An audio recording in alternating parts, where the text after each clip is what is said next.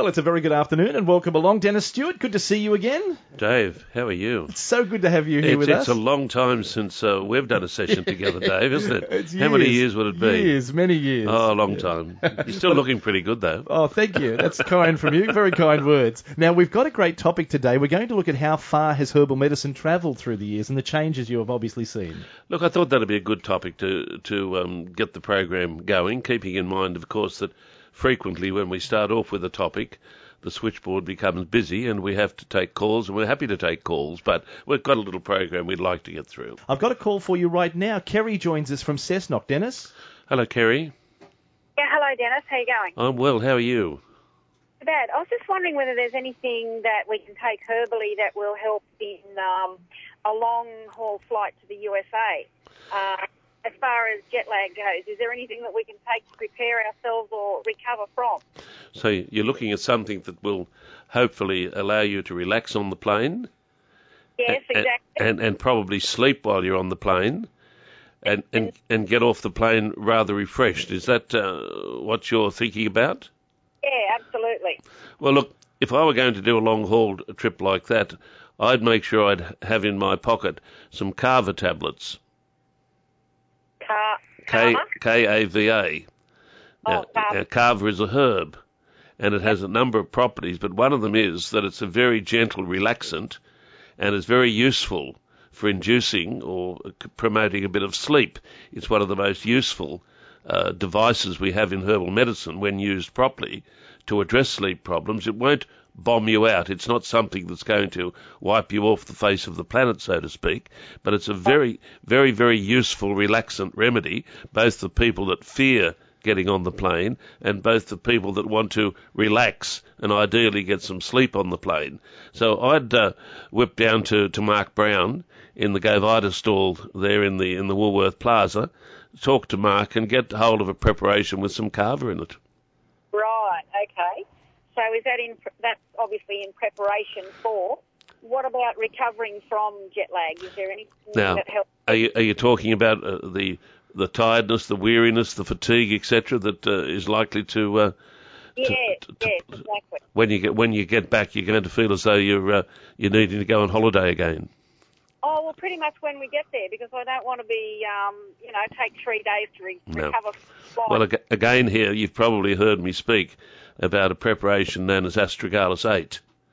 Now, Astragalus 8 is a great so-called tonic remedy, and its use is mainly in addressing fatigue, tiredness, weariness, admittedly mainly associated with infection and viral activities, but it's also used as a general tonic preparation to promote improvement in performance. In fact, sometimes it's referred to as a performance-enhancing supplement. So again, I would suggest that when you get off the plane, you start using some Astragalus 8. Again, it's available from Mark. It would come in a nice little packet. There's no problem with it as you go through customs. I'd start taking that when you get off the plane. All right, there you go. Hopefully that helps you, Kerry. Thank you so much for your call and your input into the program. 49216216. If, like Kerry, you would like to get through and be part of Health Naturally with Dennis Stewart. Let's take a look at this, Dennis. Been over 30 years now you've been practicing herbal medicine. Today we're going to explore some of the changes and how it's come along through the years. Hasn't it changed? Well, look, in some ways, Dave, it's changed. In other ways, it hasn't changed. I think the main change today is that regardless of our critics, herbal medicine now is mainstream. It goes under the umbrella of complementary medicine, and I dare to say that there's not a listener out there who is not using some complementary medicine as part of their health routine, and I dare to say the majority of them would have some herbal supplement or herbal preparation as part of their complementary medicine routine. So in 30 years, herbs have come from a nondescript, despised supplement into something that is now mainstream and an inseparable part of modern healthcare in this country. You are seeing a situation, even in Newcastle, where increasingly younger GPs are as familiar now with herbal medicine products as people like myself, and rightly so, and are sensibly making recommendations to their patients and clients. And you notice I said sensibly making recommendations as to appending herbal medications to their treatment. A good example being the way in which many of my patients, having been to their doctor for gut conditions, will come away surprised to when their doctor may have suggested that they try some slippery elm powder. Now, that would have been unheard of 30 years ago. Only silly people like myself suggested it was useful then. Well, it's very useful, and it represents, if you like, just one example of where a herb now is integrated into the mainstream and indicates the distance in which herbal medicine has travelled in 30 years. Let's go to Gorica. Nino, how are you there? How you going, mate? Hello, Nino. I just wanted to talk about rosacea. Oh, yes, rosacea, yes. Yes. I've tried all the prescription medicines and everything. I've had it for like 10 years now. 10 years? Yeah. That's a long time. I found the best thing treatment that I've been using is just green tea with 6 dissolvable aspirins in it, and apply that topically, and it really clears up the rosacea. Okay. Well, rosacea, for people that might not know what it is usually a facial condition characterized by redness of the cheeks and sometimes pustular infections of the cheeks and even the nose. Now, medically, it's managed usually with antibiotic agents and particular topical applications. This gentleman is managing his condition, he says, by using a topical application based on green tea. Now, why would green tea have some benefit in a condition like this? Well, I would make a suggestion here, Dio, that what's happening is the green tea is a very astringent substance and contains a particular bracket of agents called catechins. Now, when they're applied topically, would have a very astringing effect, that is, a tightening effect on the skin and the tissue. Now, indirectly, this could carry out a natural disinfectant or antimicrobial effect that could address the infection and also have an effect on the small blood vessels by constricting them and maybe lessening, therefore, some of the redness. So the use of the green tea, and I have not used it so I can't vouch for it, but I don't doubt your claim to benefit with it. If there is a benefit coming from it, it would be understandable on the basis of the chemistry of green tea, the constituents that carry out this astringent function, which is both, if you like, a disinfectant and a vasoconstrictive effect on the small blood vessels. So a good start. What I'd suggest, however, for patients out there or clients out there that battle with rosacea, that don't overlook the preparation known as the GA cream. I'll pause while you jot that down.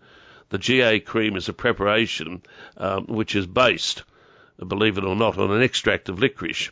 And even though the preparation is white, it is a licorice-based preparation, licorice being a very well-defined anti-inflammatory agent and sharing characteristics similar to cortisone, but of course not being cortisone. And my best management over the years for topical management of rosacea, particularly in the more moderate levels and particularly where antibiotic therapy is not being accessed, is the use of the GA cream. So don't overlook that, but take on board what the listener has said. I'm intrigued with the potential of green tea. I'm a great fan of it, but that's the first I've heard of it in use in rosacea. You're listening to Health Naturally with Dennis Stewart. We continue with calls right now in Newcastle. Gio, how are you? Good, thank you. Good. Thank you very much. You talk about Geo Cream, same name, you know? There you go. We've got something in common. Yes, very good. Congratulations, Mr. Stewart, for wonderful for the community you do, everything. Thank you. I want to talk about eczema. Yes, I know a bit about eczema. That's what got me into this profession many years ago. Dry skin, you know dry skin? Yes, I do indeed. Yeah. You have to take cream or better a capsule. Okay, look, do you suffer from eczema, do you? Winter very bad. Okay, but in summertime it's not too bad. No, not too bad summer. Now, during the wintertime, are you keeping your skin nice and moist and using a moisturizer on it? Coconut butter. Well, coconut's a good topical application, but I'll let you in on a little secret. One of the best topical agents for dry skin eczema conditions is what's known as the infused oil of chickweed. chickweed, yes, you would have heard or known of chickweed. Well, chickweed after 35 years is still one of my favourite topical applications for eczema. But what I learned years ago was that was popularly used in Europe and popularly used by some of the older English herbalists that taught me that by soaking chickweed in olive oil and letting it stand for a number of weeks and then decanting the oil, you produce what's called the infused oil of chickweed. And to this day, I still use that preparation as an agent to address dry skin, eczema conditions where the chickweed functions as an anti-itch, an anti-inflammatory agent, and of course the olive oil functions as a lubricating agent. So despite what you might be doing, don't overlook the benefits of chickweed oil. All right, now he's been waiting very patiently for us. He's at North Arm Cove. Hello, Ian. How are you? Very good, thank you. Very good. Hello, Ian. Yeah, hi, Dennis. First off, thanks for your show. It's most enlightening. I try not to miss an episode. Thank you. I've been taking Slippery Elm now for close to 12 months. Yes. And I've been buying the same brand. Yes. I buy it in a 125-gram bottle. Good. And of late, I thought, well, okay, I'll try and buy it bulk. So I purchased a kilo of it, and it is totally different. It's chocolate in colour. Yes. It doesn't mix with water, whereas the previous one I was taking, I'd mix it into a paste and then dilute it further with water and drink it, and it wasn't a kind of a nondescript taste about it. But anyway, I got used to it. But now, this new one that's almost like dark chocolate... it might not be Slippery Elm. It might not be Slippery Elm. No, true, but I contacted the supplier and they said, it's because the product you've been taking has probably got fillers and all the rest of it. You were using a powder before, were you? Yeah, always used a powder, but it was kind of a fawny, that's correct. That's brown colour. In all the years that I've been using Slippery Elm, and you know I've been using Slippery Elm a long time, it has always been a fawny coloured agent with a malty smell, and very easily mixed with water or milk. So I'm intrigued by what you're using. What I would say is this. I'm pretty good at recognising and identifying herbs, as you might expect after 35 years of working with them. Drop in a sample or send down a sample to my rooms to 39 Alma Road, New Lambton, and I'll let you know straight away whether it's Slippery Elm or not. And we're exploring how far has herbal medicine travelled over the 30 years that you've been involved in it locally. Dennis, take us back to the very early days when you started out. What was it like saying you were going to do almost alternative medicine or herbal medicine? Very unusual. You have to recollect that in those days, herbal medicine was virtually despised, seen as quackery, having no basis to it, and no role to play in modern healthcare. And I was functioning as a young, secure engineer in Sydney, a Newcastle boy, having been through the ropes here, made good in Sydney, public service job, future forever, best view in Australia. And you left that. And I happened to be in Sydney, thank God for Sydney, at the right time. And even though I was a good engineer, as I said earlier, I had experienced eczema. And it was my battle with eczema that caused me to investigate other systems of healing, and I became fascinated, particularly in herbal medicine. Was there much that mainstream medicine was doing at that point of time for eczema? Not much, basically the same as today, oral steroids and topical steroids. Oh, yeah. And fortunately I was in Sydney at a time where herbal medicine was beginning to be taught, and usually though by older practitioners, very old men, who had stood the test of time and were on the verge of retiring. And the Herbalist Association that used to meet regularly in Newtown, they were down to about, no more than half a dozen very elderly, retiring men who were geniuses with herbs, but lived in fear of being ostracised and thrown across the newspapers.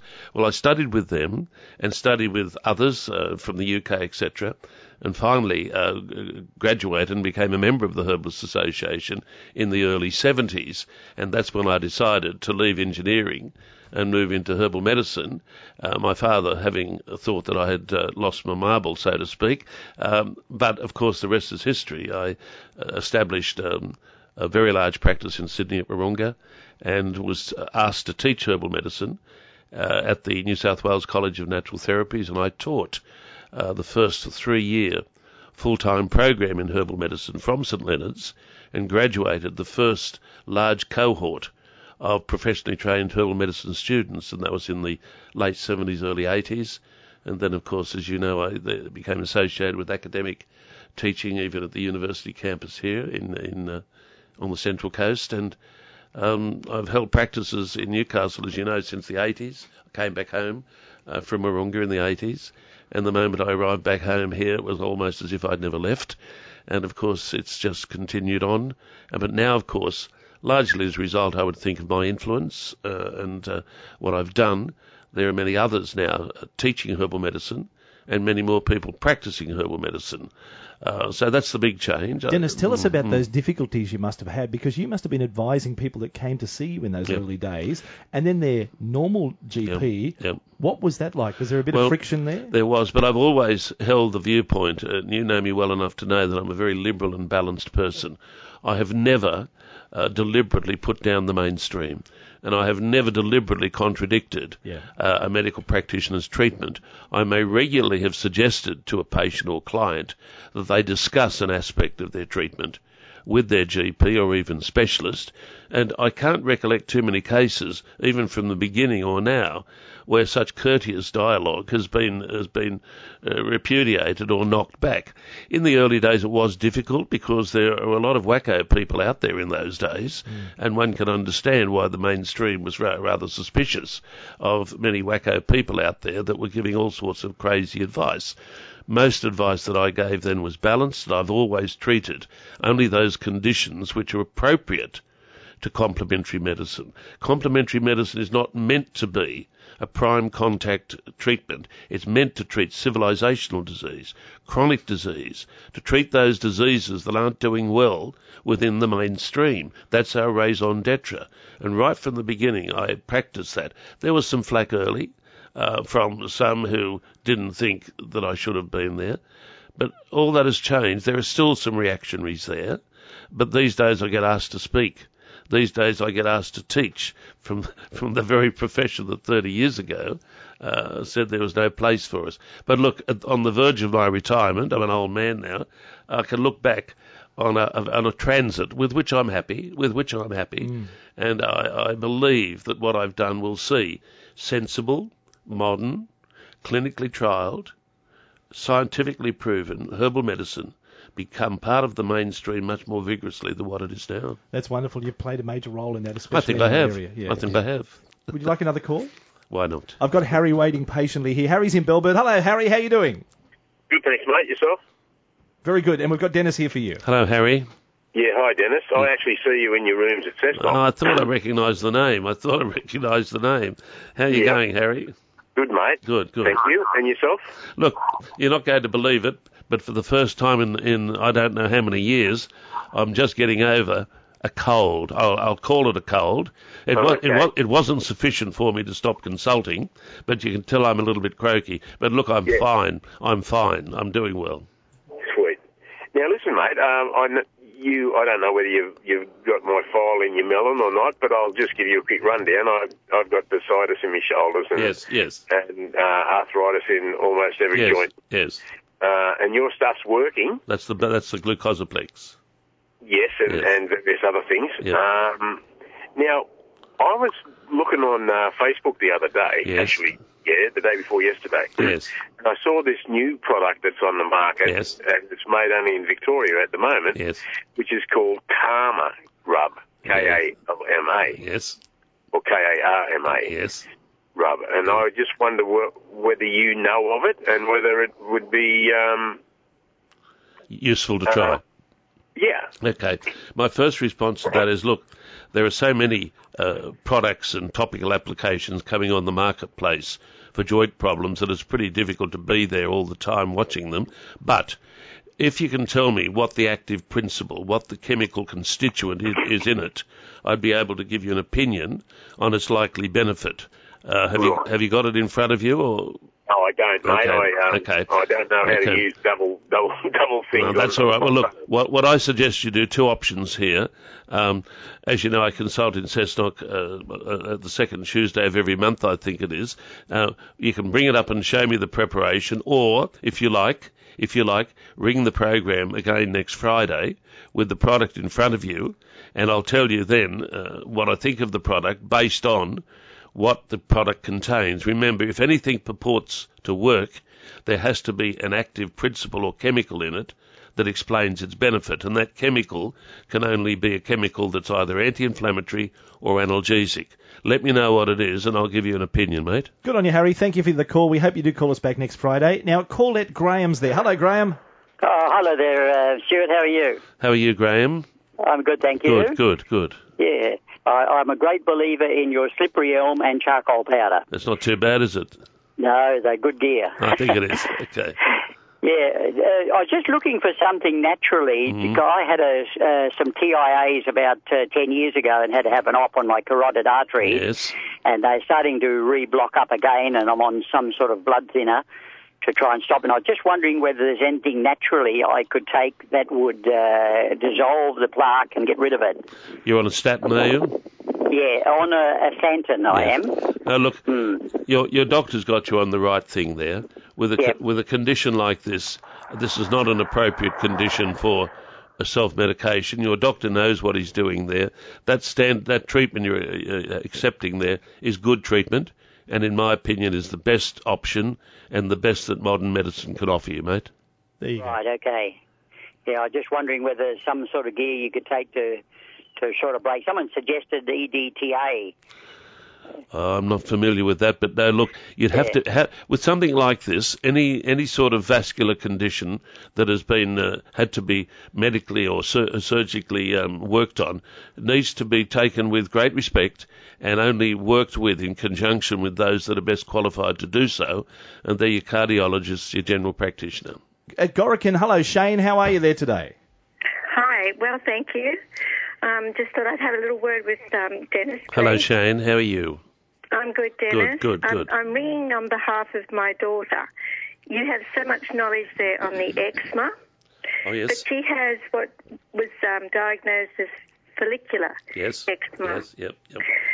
So the remedies that you say, would it work on that? She's had it since her teens. She's now 29. Look, every case of eczema needs to be treated individually, as you would expect. But I'll give you a few little clues that she may or may not have tried, because eczema has shown response to natural remedies. First of all, I would suggest that she contemplate using some oil of evening primrose orally, and oil of evening primrose, she used that orally as an oral supplement. Yep. Primrose oil being one of the many recommendations that are made to address eczematic conditions, and it's very safe and very economical and readily available. And I usually start patients with any form of eczema on about 3,000 milligrams of oil of evening primrose daily, principle number one. Okay. The second thing I would suggest is that she consider using substances known as bioflavonoids. Now, bioflavonoids are natural substances, and there is one bioflavonoid called quercetin, Quercetin. One moment, Quercetin, quercetin. Now, it usually comes with vitamin C, and it is the bioflavonoid most frequently recommended to lessen the inflammatory and sometimes the allergenic background to some eczemas. So I'd supplement your daughter's diet with that. You would be able to get it from a good health food store. It usually comes as a powder and is appended with some vitamin C. The third thing is, regardless of any eczema, all the literature that I have worked with and read over the years suggests that the herb Heartsease, Heartsease,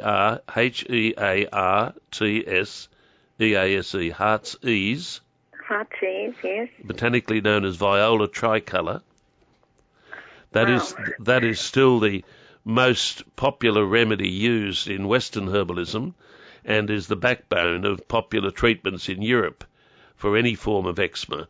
That is a medication that would be offered in capsule, tablet or liquid extract form. It needs to be persevered with. It's very safe, and I have got good results with it.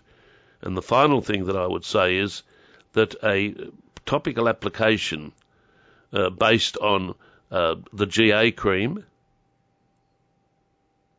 would be something useful to apply to it, to assess it. I'm treating a lass from Sydney presently who has a follicular form of eczema, and she has done very, very well using the topical preparation known as the GA cream.